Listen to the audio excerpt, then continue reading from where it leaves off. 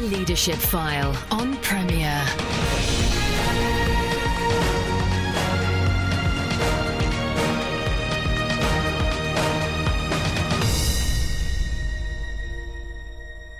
Welcome to the show which talks to Christian leaders about the topics that really matter. I'm Andy Peck. It's estimated that most of us will change jobs at least 6 times in our working life. It may be that the job you're in now won't be the same as the one when you retire. But if you're a Christian leader, there are a number of dimensions to consider when thinking of moving. If it becomes known that you're attending an interview, your church, charity or business can be unnecessarily unsettled and your leadership undermined if people sense you're likely to be leaving soon. Well, to talk about leaders changing jobs, I'm joined by Lindsay, who is head of Christian Vocations, a charity which aims to help people of all ages to use their gifts and passions to serve God. So welcome, Paul, to Leadership File. Thank you. Good to be able to talk to you about this key area for many Christian leaders. And I suspect that everything we say about moving on is to some extent coloured by our view of how God guides. Some believe God will make the next move clear, so it's end of story. You've worked with hundreds of leaders who've changed jobs, some moving into completely different ministries. What kind of beliefs do you encounter when it comes to God's role in the whole process? Well, as you say, Andy, there's a whole spectrum within people's belief views in terms of God's guidance. You know, from the point of view, I've got God-given common sense, so I'll work it out. You know, some are perhaps driven, even these days within the Christian ministry context, by a career move. Some are call center driven. In other words, they feel there's a call that they need to follow and pursue. Others have that need center drive. I need this for my own sake. That sounds very selfish, but that is not always the case. But there's an element in there. And then the other end is, you know, God's going to call me and God's going to open the door, so I'll wait for him. And there's a spectrum in between. I'll work it out with God. And you know, I'm not going to say which one is the most biblically based process, because each of them have different approaches. You know, when we look at the whole issue of guidance, you know, when the apostles lost Judas, you know, they prayed and then they cast lots. So, you know, is that how we choose a new job? Others wait for that specific call, like Abraham's and so forth in the Old Testament. So there are a whole range of things, the whole spectrum of things, and provided that God's in the center of it all, and it's not all about ourselves, then it's a very positive way forward, and each person has a different approach. Sure, and the assumption is that the Lord will kind of work with where we're at. Yeah, I think there's a foundational belief that God has purposes for us, and we're seeking to work them out in our lives, in the work and ministry, in our home lives, our social lives, our church lives, and in terms of work and service and ministry, you know, whether it's leading a church or involved with a Christian ministry or involved in, you know, commercial industry. As Christians, we believe that there's a purpose for our lives, and we're seeking to follow that through with what we do. So how did you come to be at Christian Vocations, Paul? How long is the program? No, it's quite interesting. I began my work life as a civil servant, and I really felt a sense of call to leave that and to train for Christian ministry. I won't go into that whole area what the call was, but it's quite interesting. For a number of years, I trained, and for a number of years I worked in a Bible college at Morelands College, and I thoroughly enjoyed that work. But I remember a particular time when I began to move out of the work and actually work with some of the national Christian events, where I served both the college I represented, but also others, and I began to have that growing involvement with people and their development in their personal lives and service lives. And one occasion, this doesn't always happen to me, I'm not the sort of person, I remember I was at a meeting prepared to work to help others, and I had a vision from God, and it's showing me what I was going to be doing in the future. I really struggled with it, Andy, I must admit. I couldn't understand it, but it took me 3 or 4 years to understand what that really meant in reality. I ended up at Christian Vocations, you know, in this whole role of helping people explore and move on in their Christian lives. So for me, it was a process of prayerful consideration. Yes, I did have a real sense of a call from God, which I had to test and prove it in different ways, and I could talk about that if you wanted. But it was something that there was also progression in my ministry, my gifting. There was a proving of my skill set, which others verified, and a vision and a sense that has kept me going through 20-odd years with Christian vocations, pursuing that sense of call that I believe God gave me. Well, that's a lovely story, and I guess the challenge for you has been to know which parts of that story are useful to share and which parts are very individual to you, I guess. Yes, it is, and it's interesting. In so many of our lives, you'll probably appreciate that God allows us to go through experiences that somehow we find a sort of affinity to other folk at some point and say, well, actually, I know exactly how you feel because this is what happened to me. And sometimes sharing your own story of how God guides you helps other people in their reflection. Not that everyone has the same. I've got to be very clear on that one. And there have been times in my own walk with God, my own work within Christian ministry, where I said, is it time to move? Is it time to change? Have I completed the task? And I've spent times I'm reflecting with myself, with the Spirit of God and His Word, with other people on a practical basis. And on several times I've come back and said, no, I'm not finished. God wants me to continue on, I believe, in what I'm doing. There are times when it's been shifting, but each time it's good to reflect, is that sense of call and drive and direction and work still the same? So different elements of my own testimony come to play in what I'm sharing with others and learning from their experiences too. Sure. When you think about the leaders who've come to you to ask for advice, is there a kind of typical kind of advice they ask for? Is there a range of things? Again, I think it's a range of things depending on where they are in their lives and in their work. If people are already in some leadership role, and there are a whole range of leadership roles, of course, often the questions that they would be wanting to explore with me is, who could now use me? What has my experience prepared me for? How can I transfer skills from one particular aspect into another particular role, and so on? And I think one of the things, most people are in a positive way. Some people actually are in leadership, have a sense of fear. I've gone so far, can I go further? Or, I don't want to lose the level at which I've reached in my Christian ministry by transferring to another discipline, if I dare say that. Does that make sense? So yeah, no, sure. Yeah. There is a range of questions people ask, but it's always a case of reflection. If it's time to move now, where am I going? What is God saying? How do I apply the past to the future or the present to the future, and so on? Sure. Now, some use psychometric tests. Yes. I don't know if you think they should play a role, and if there are any particular advocate, or maybe you're a bit sceptical about psychometric tests. No, I think psychometric tests are very helpful. All it is doing is helping you to reflect upon who you are, what your gifts are. So whether it's psychometric tests like the Myers-Briggs, which is a well-known process or testing, which looks at personality, it helps you understand why you act the way you do, why you think, why you respond, how you relate to life, to people, to work. And I think that's helpful. There are psychometric tests on your leadership style, because leaders have different styles, and some styles may be appropriate to certain roles and others. How your relationship with other people, how you work with other people in a work environment, as well as psychometric tests about your gifting and abilities and so on.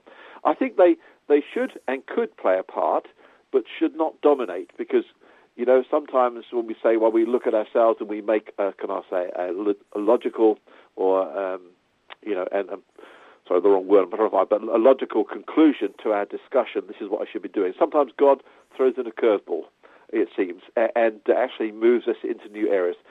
Psychometric tests are good. I would be very skeptical about organizations appointing people just on the basis of psychometric testing, but they're helpful for insights, often more for the individual than perhaps the potential employers, but again, most useful in different areas. So I'm not saying don't use them. I'm saying use them, but use them wisely and carefully. Okay, well, thank you. Now, in the introduction, I mentioned it. If a leader is looking to move on, it can have big ramifications on the church or charity or the organisation. Yeah.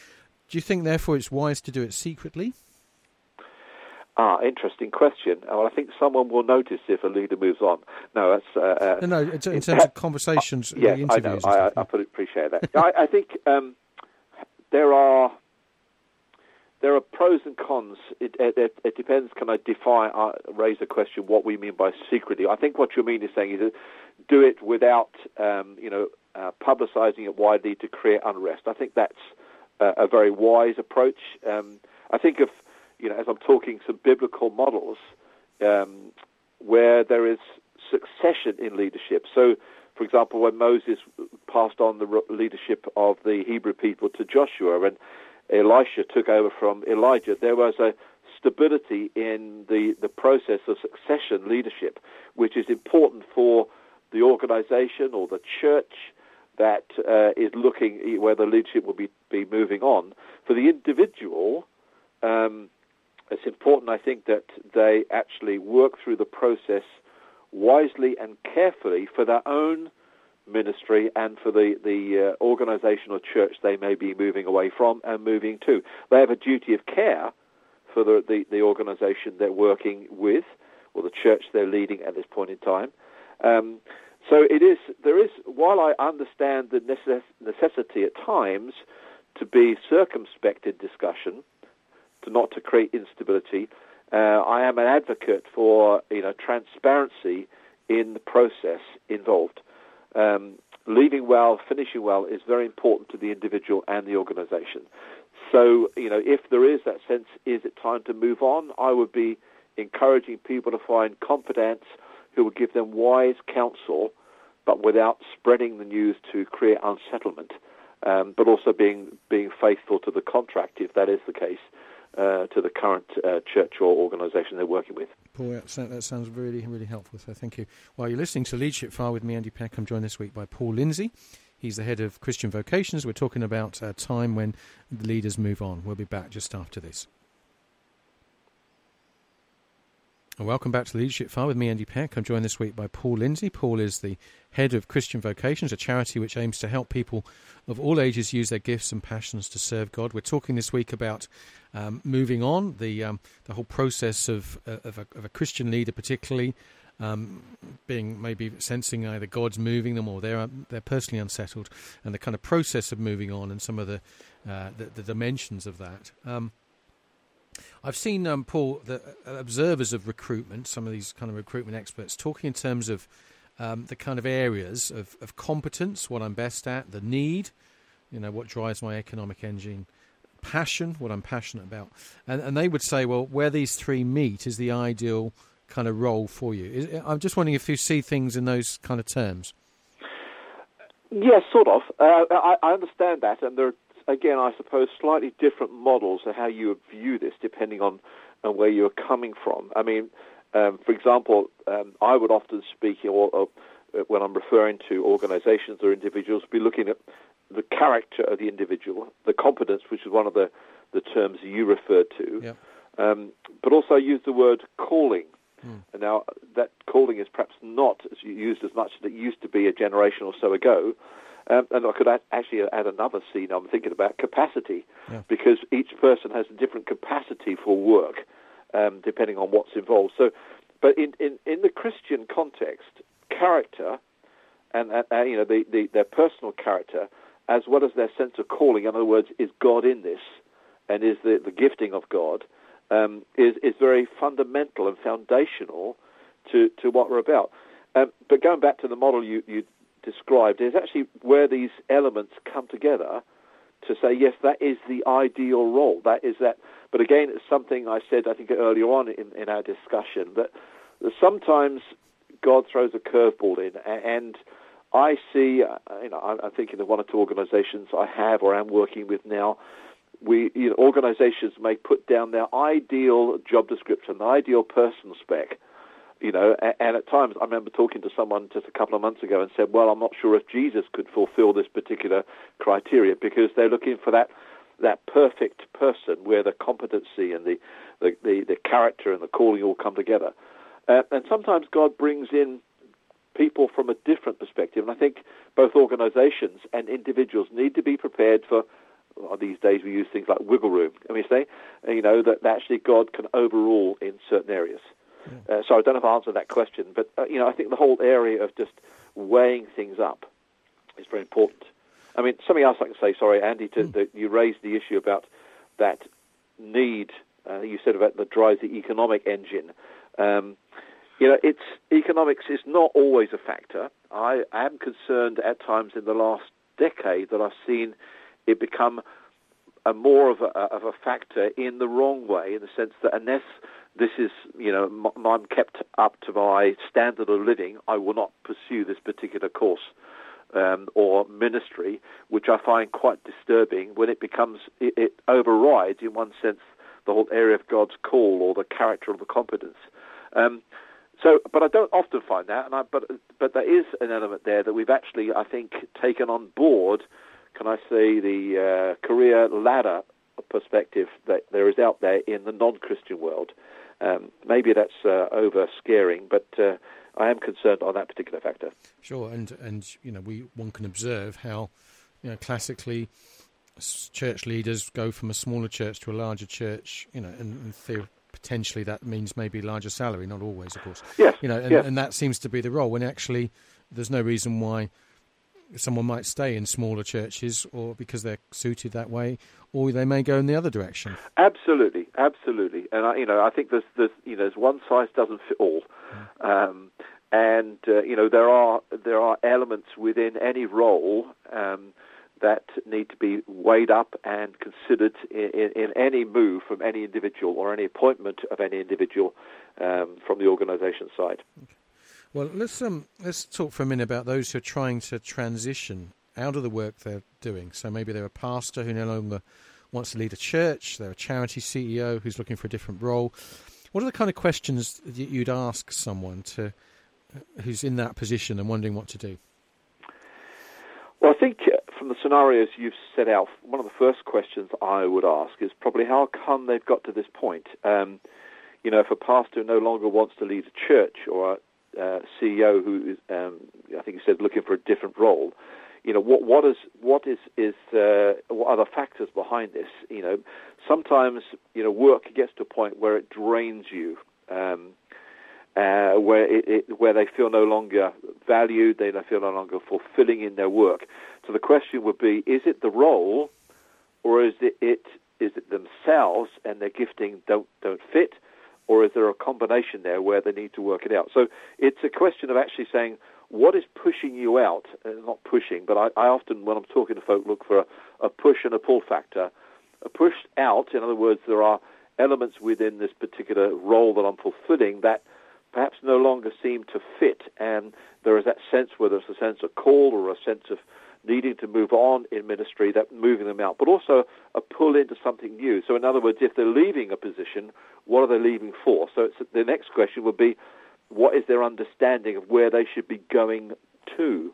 That's a question I'll be asking. So when I work with somebody in this sort of context, I'd be looking to them to say, well, what's your personal mission statement? If they are a leader already, then they will have some understanding of who they are in God, what God has given them as gifts, and maybe that sense of their overall life calling and ministry that will guide them into something new. Then you look at things not only about the gifts, but what's the evidence of the gifts? If there's a teacher, we expect people to be built up. If they've got gifts in evangelism, we expect people to be drawn to the Lord. The whole range of things that you look in that sort of way. And also, very key on all these things is endorsement. What do those wise men and women of God say about the situation? So it will be a case of helping them reflect upon their situation, what's pushing them out, what's pulling them into something new, and then using the evidence of their life and their gifts and their experience to actually say, based upon this would be a good way to move forward. And, of course, for some, change can come by adapting their present role. So yes, maybe there's frustration because they're not doing enough of something. And the present role could allow for that if they were able to negotiate either with their board or their fellow elders or whoever. Yes. I think that's a very, very important thing. And I've been through this myself. Sometimes you can get drawn into all sorts of good things, but are they the God things? And sometimes you realize that perhaps you've moved off center, but you've moved away from that main focal point of what you should be doing. And one of the things that I would look at with folk like that is actually saying, where are the gainers and where are the drainers? In other words, what energizes you will actually give you an indication perhaps where you should be focusing. I think it's Alec Lindley who wrote a book, The Strength Book. It's not a Christian-based one, but the premise is actually, in order for fulfillment, and I think there should be a level of fulfillment for Christians using their gifts in work and service. Are we maximizing in those areas of gifting, or are we just working in those areas of competency that actually may be draining, if that makes sense? In other words, there are ways of adapting.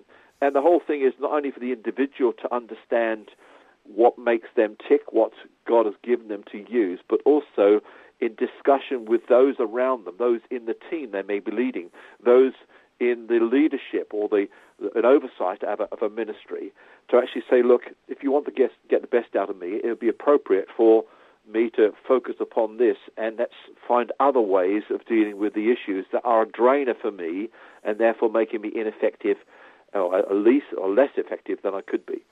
So I would actually encourage some folk to learn to adapt, to focus on their strengths, maybe using a Christian coach, someone to help them work through and discover again that passion and drive and the energy that they employ in the work they're called to. Thanks, Paul. Now, a couple of questions as we finish. Sadly, time's almost defeated us. But okay. One is really regarding the transparency. If things have gone pear-shaped, yes. Someone's moving on. It hasn't gone particularly well, but they know that if they kind of articulate a tale of woe, that would probably put them in bad standing with a potential employer, whether that be a church or charity or business. And obviously, we're not suggesting one lies, but just how transparent should we be being about the difficulties that we face? Because sometimes there's confidentiality there involved that you can't really easily share.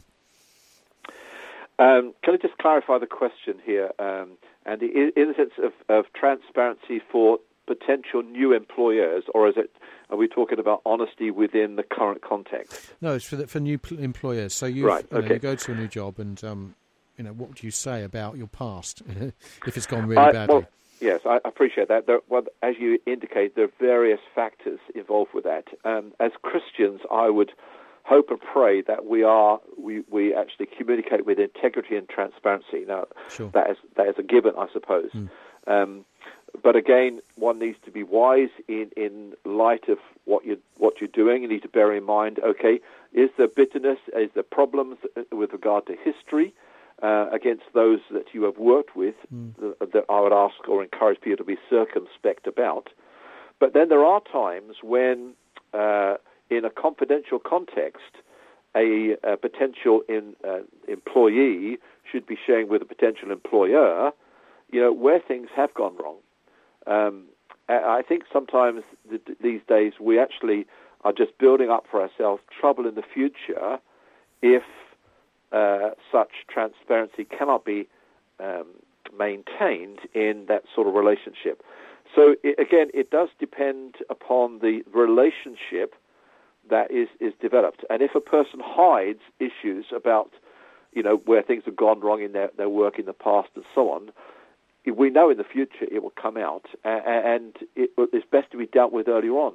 Whether it's often within the work we deal with, we actually relate to those involved in the mission context, international work, and if they've stored up problems from the past, it comes out a few years down the road, and their ministry and their ministry they're involved with can be ruined. So I would really encourage transparency, but with that level of confidentiality. And I'm not sure that's fully answered your question. No, it's enormously. I think that's enormously helpful, and I think that, as you say, that within the wider context of the church in the UK, yes, that's very, very helpful. That we're wise not to bury stuff.